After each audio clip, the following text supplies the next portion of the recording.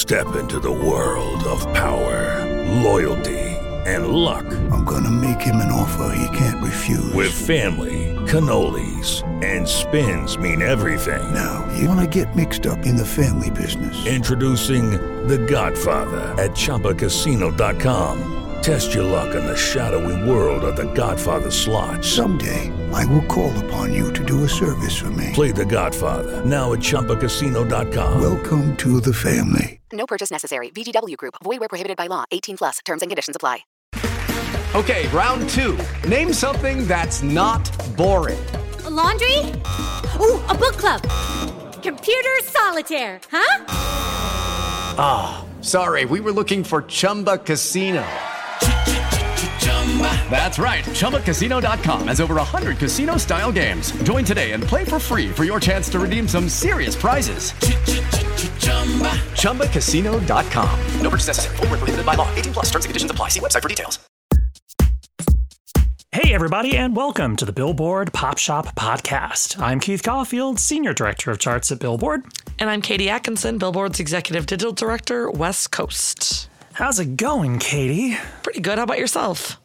I'm all right. You're a little, Bonnie Tyler. This is, the listeners know, every so often the Bonnie Tyler comes out, and here she is. Here she is.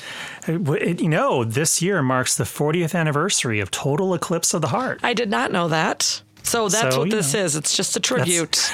It's a tribute. It's a prelude to the special anniversary that I'm sure we will, celebrate later this year. Of course. Well, as always, the Billboard Pop Shop Podcast is your one-stop shop for all things pop on Billboard's weekly charts. In addition, you can always count on a lively discussion about the latest pop news, fun chart stats and stories, new music, and guest interviews with music stars and folks from the world of pop. Today on the show, we've got chart news on how SZA's SOS now has the most weeks at number 1 on the Billboard 200 albums chart among releases by women in 7 years. Also, how Rihanna's Super Bowl halftime show yielded some major chart results, and how Linkin Park is back in the top 40 on the Billboard Hot 100 with a new hit for the first time in nearly a decade. Speaking of Linkin Park, since we have new vocals from the late Chester Bennington, we wanted to talk about some other posthumously released music that has happened in the last few years and what we think about it, so stick around for that. But first, before we get started, if you enjoy the podcast, subscribe to the show on your favorite podcast provider so you won't miss an episode. And if you want to explore more podcasts from Billboard, visit billboard.com/podcasts. Okay, let's do the chart chat. First up, SZA's SOS claims a 9th non-consecutive week at number 1 on the Billboard 200 albums chart, marking the most weeks atop the list for any album by a woman since Adele's 25 closed out a 10-week stay at number 1 in March of 2016. Is she going to make it to 10 weeks, do you think, Keith? Maybe. Seems like the biggest new album that dropped last Friday, in contention for a high debut on next week's chart, is Pink's Trustfall. She's a regular visitor to number 1, so we will see how the week shakes out. I also feel like I've heard a lot about that album. Like, I feel like there's a lot of chatter about that album, so she's got a shot. Well, next up, the Billboard charts are flush with Rihanna albums and songs as the superstar's Super Bowl halftime show leaves its mark. Plus, she also logged her biggest streaming week ever in the United States last week, thanks to buzz generated by the big game. Wow. All right. Yeah, let me break it all down. So for the first time, the superstar actually places 5 albums on the Billboard 200, and all of them are in the top 50. She becomes only the 7th act in the last 50 years to have 5 albums in the top 50 at the same time. Wow. Yeah.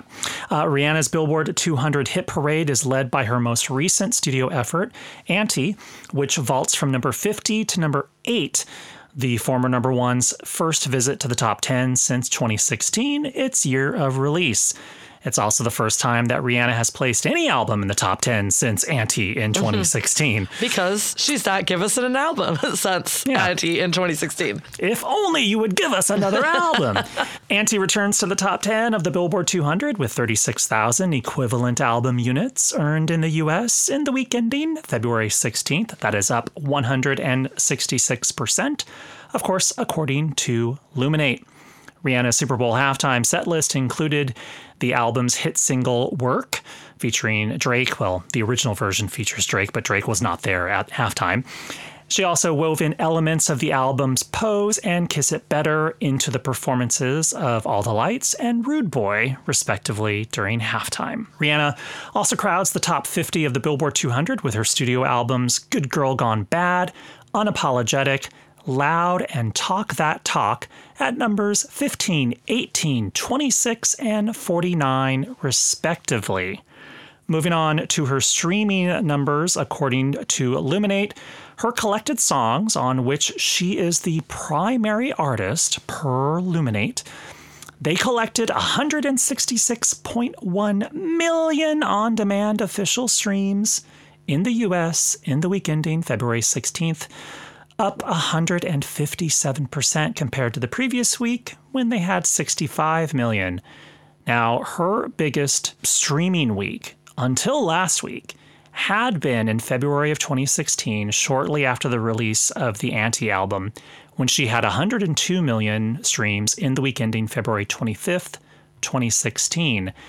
Those are the only 2 weeks, last week and that 1 week in February 2016, where Rihanna has ever had at least 100 million streams for her songs in a single week. It feels like incredible. We should say also that streaming has grown so exponentially over the last few years. So it's like when we think of Rihanna having massive hits, she didn't have those massive hits during really the streaming era. Like streaming was newer and didn't have as many users streaming in general. So there's some context to that too. Thank you, Katie. Yeah, I mean, it's one of those things where almost anyone is going to, in theory, have their biggest week ever with streams just because streaming continues to grow. And, you know, especially if you introduce a new album to the market or you have some big market driver like the Super Bowl, it's really going to move the needle, especially for an artist like Rihanna, who has been around for a while, but her career predated her. The beginning of her career predated when streaming even started. So yeah. And so what was her biggest song on streaming last week? Oh, good question, Katie. Hold on. It was Umbrella featuring Jay-Z with 9.5 million official on-demand streams, and that was up 203%. And of course, she performed that during Super Bowl halftime. You know, it's interesting. Rihanna, she's got 5 albums on the Billboard 200, which are all studio albums, and she's never made a greatest hits album. So, nope.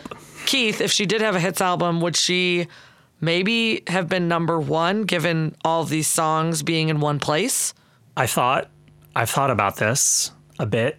You know, I don't know, but I actually kind of dug around a little bit. I looked at her biggest streaming songs last week and kind of took a guesstimate as to how many album units they might have equaled had I done the math. You know, it's all a lot of sort of guesstimations, but it kind of feels like maybe she could have had a shot at another number 1 album if they had had the right track list with the right rollout and all things, you know, kind of lining up. But, you know, I hold out hope that maybe we'll get a greatest hits album from Rihanna, maybe someday, maybe at Christmas. Who knows? Was the Weeknd's Highlights album number 1 after he headlined Super Bowl halftime? No, it got to number 2. Number 2. Okay. So who knows then? We truly don't know. We truly don't know. Though I'm now interested, like maybe I might pursue could Rihanna have had a number 1 if she only had a greatest hits album? So you may see a story like that on .com. I don't know, but I won't. Don't hold me to it. Lastly, on the Billboard Hot 100 Songs chart, as Miley Cyrus's Flowers spins a 5th week at number 1, Pink Pantheress is, it's hard for me to say that, Pink Pantheress and Ice Spice's viral and streaming hit, Boy is a Liar Part 2, surges 14-4 in just its second week on the chart, clearly with its eyes on the top spot. It's also the first top 40 hit for both acts, so it really feels like this is a huge moment for both of them. And it's Pink Pantheress' Hot 100 debut period, and now she's in the top 10. Yeah, because Xander did one of his Hot 100 first-timers articles about her last week. I mean, it's one of those, it's wild where it seems like the Hot 100 first-timer article, and then like 2 weeks later it could be like and number 1. And then she's at number 4, exactly, yeah, totally. I mean, that's not unlike what happened for Kim Petras with Unholy, which ended up going to number 1, and it was her Hot 100 debut as well. So there you go. Well, also on the Hot 100, a new old Linkin Park song debuts as Lost, premieres at number 38. Marking the band's first new top 40 charting hit since Burn It Down debuted and peaked at number 30 in 2012. Now, Lost was recorded during the band's sessions for the 2003 album Meteora and was kept in the vaults until its release this year on February 10th. Lost will be included on a 20th anniversary deluxe reissue of Meteora dubbed Meteora 20, due out on April 7th. And the track features, as Katie mentioned at the top of the show, the lead vocals of the band's late Chester Bennington, who passed away in 2017. Yeah, in a press statement from the band, Mike Shinoda said, "Finding this track was like finding a favorite photo you had forgotten you'd taken, like it was waiting for the right moment to reveal itself. For years, fans have been asking us to release something with Chester's voice, and I'm thrilled we've been able to make that happen in such a special way. I think they're going to be floored when they hear and see all the incredible unreleased songs and video footage in Meteora 20. There's a hint right there that there's also going to be some visuals of Chester that we probably have never seen coming out as well. Yeah. And Lost is among 6 unreleased songs that will be on Meteora 20, in addition to demos, live shows, B-sides, and previously unaired footage with the band. And the project is going to be available in multiple variations, including a super deluxe box set, deluxe vinyl box set, deluxe 3 CD, and digital download. So there's just so much coming for Linkin Park fans who I'm sure are very hungry for it. Yeah, and I want to note that this album actually was the band's first number 1 album on the Billboard 200. Most people assume that Hybrid Theory was their first number 1. It wasn't. Hybrid Theory peaked at number 2, and then that was their first album. And then the album after that, which was a remix album called Reanimation, it also peaked at number 2. And then the third album, which was Meteora, debuted at number 1 and spent 2 weeks at number 1 upon its release. So, and also, by the way, they already did a deluxe reissue of Hybrid Theory. So this is like the second in sort of an ongoing series, apparently, of kind of super deluxe, lavish anniversary reissues from the band. You know, previously on the podcast, I think we've spoken a bit about like the technology of having new hologram versions of artists and sort of the ethics around it and that sort of thing. But, you know, this song being such an out-of-the-box hit like it is, and people obviously being very hungry for hearing these like kind of lost tracks from Chester, makes you wonder, you know, about a lot of posthumous releases we've heard in recent years. You know, anything from Prince and Michael Jackson and Whitney Houston and Tupac and Biggie and John Lennon, or even, you know, even more recently, Juice WRLD and Pop Smoke and XXXTentacion. You know, there's a lot of new projects that have come out, and I think there will always be an appetite for it, but you also sort of pause and wonder, like, would the artist have wanted this thing released? Would you know, was it unreleased because it was unfinished? Was it unreleased because the artist didn't love it and didn't want to include it on a project during their life? So I don't know. It's just an interesting conversation. I think, Keith, most Linkin Park fans are probably just pleased to hear Chester, but you do wonder, like, what Chester, you know, would have wanted.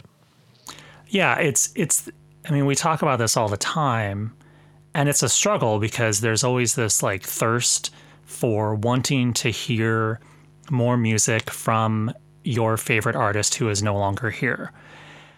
But then you also have to wrestle with the idea of, well, is this something the artist would have wanted? Now, at least in this particular situation, we have the rest of the band of Linkin Park and his to widow, lean on. His widow as well. And his widow, to say, we feel okay with this. You know, though these songs, which were previously unreleased, were, you know, shelved or put into a vault at the time, we still feel that they would be something he would consider worthy to put out now. Like if he were with us today, he would say, oh yeah, sure, let's put that onto a deluxe edition. We want the people to hear him.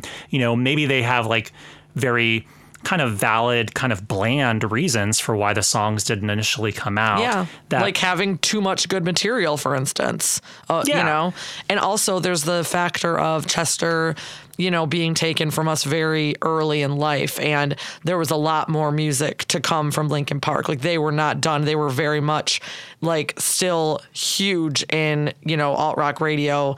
Like this was a career cut short. And it wasn't, you know, there's often like these legends that we lose later in life where, you know, somebody's going way back in the vaults and maybe, you know, for instance, Prince, they literally had to break into his vault to get to all his music. And he talked a lot about, you know, what would happen with his music after he died. Chester did not talk like that because he was a very young man when he died, you know? So there's that factor too, where like they're probably, you know, like Mike and him had a lot more music to put out. And so we're probably getting a taste of some of that stuff we would have heard if Chester was still with us too, for a 20-year anniversary of their number one album, you know? Yeah. Like this is probably something they would have done even had Chester still been with us. Exactly. Like, you know, and I think what you said is important also to consider, you know, this is, it's all still like all of these things have a common thread. The artist that is involved with the project is no longer here to actually say what they think about something. Yep. Full stop. However, all of these different individual artists and projects have different nuances and gray areas. It's hard to compare Chester Bennington's voice being heard on a new Linkin Park project to, say, having to piece together fragments of, say, John Lennon's voice on a demo tape that was on a cassette that someone found, you know, to piece it together to make a new Beatles song. Right.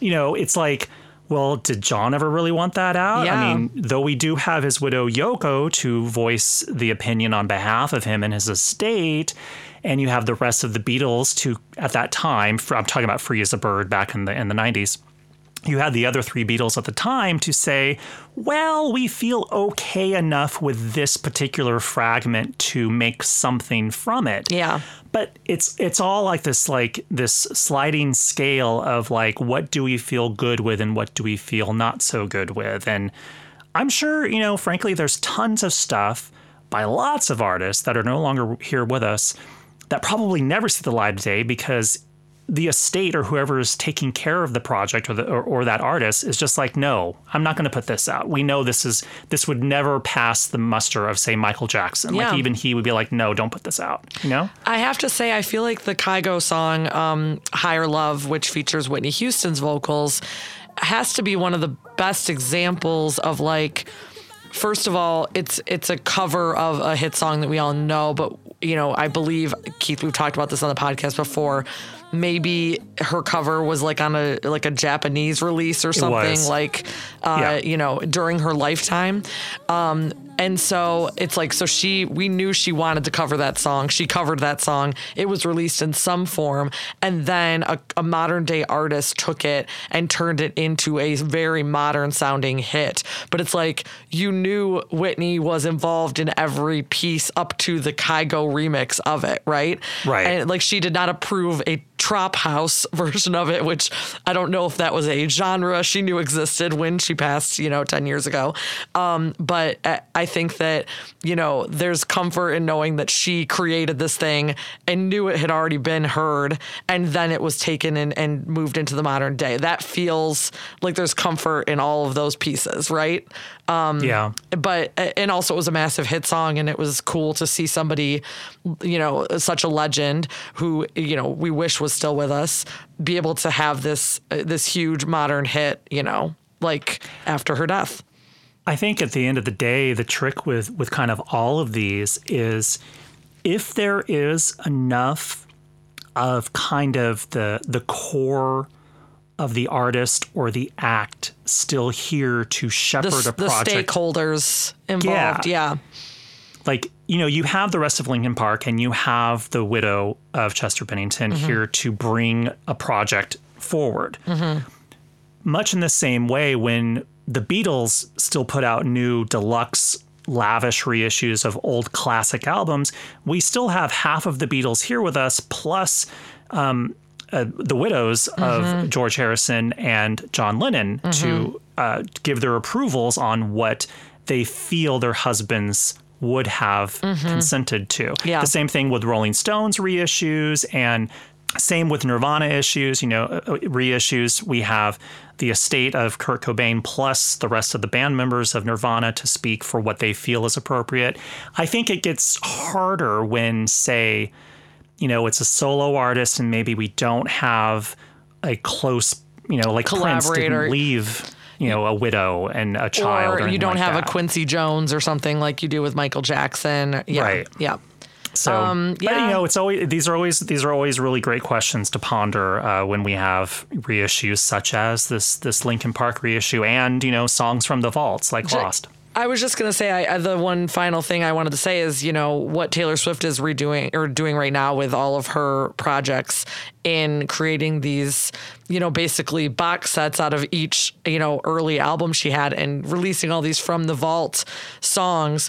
This is like, it's not, it is not out of the ordinary, like what basically Linkin Park is doing right now, creating this. They're missing a key piece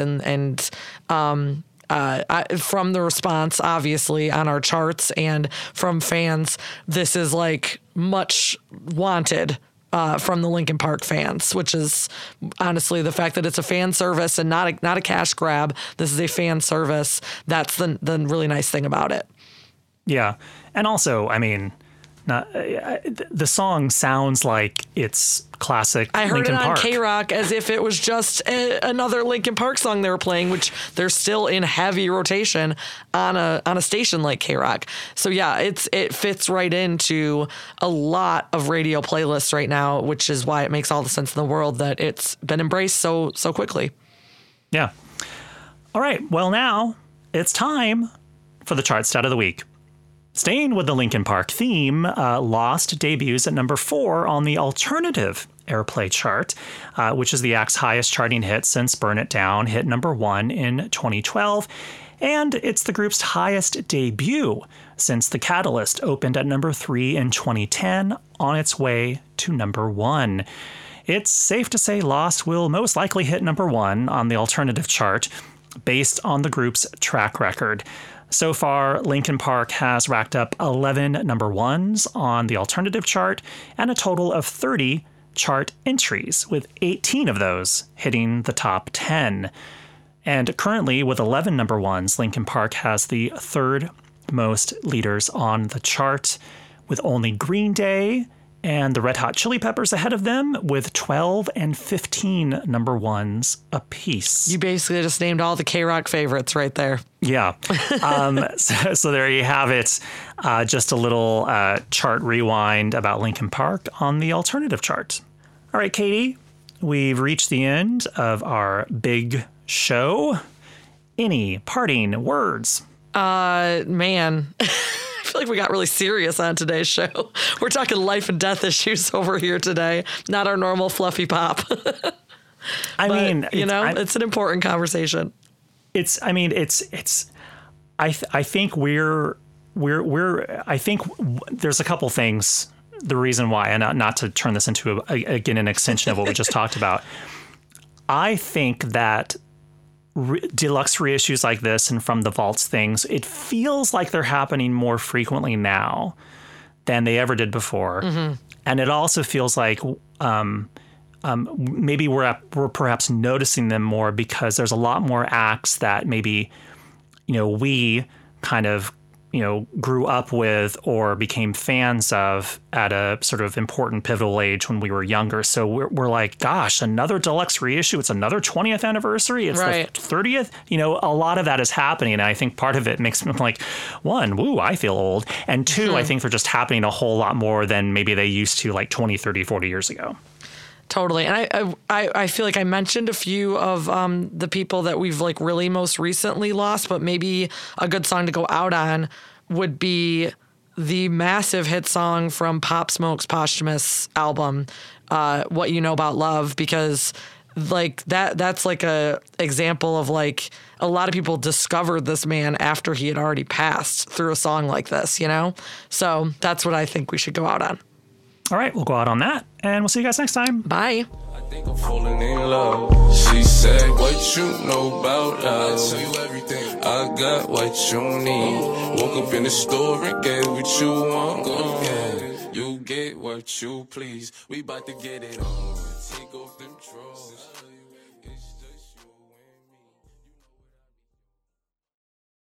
Hey guys, it is Ryan. I'm not sure if you know this about me, but I'm a bit of a fun fanatic when I can. I like to work, but I like fun too. It's a thing. And now the truth is out there. I can tell you about my favorite place to have fun. Chumba Casino. They have hundreds of social casino style games to choose from with new games released each week. You can play for free anytime, anywhere. And each day brings a new chance to collect daily bonuses. So join me in the fun. Sign up now at ChumbaCasino.com. No purchase necessary. VGW Group. Void where prohibited by law. See terms and conditions. 18+.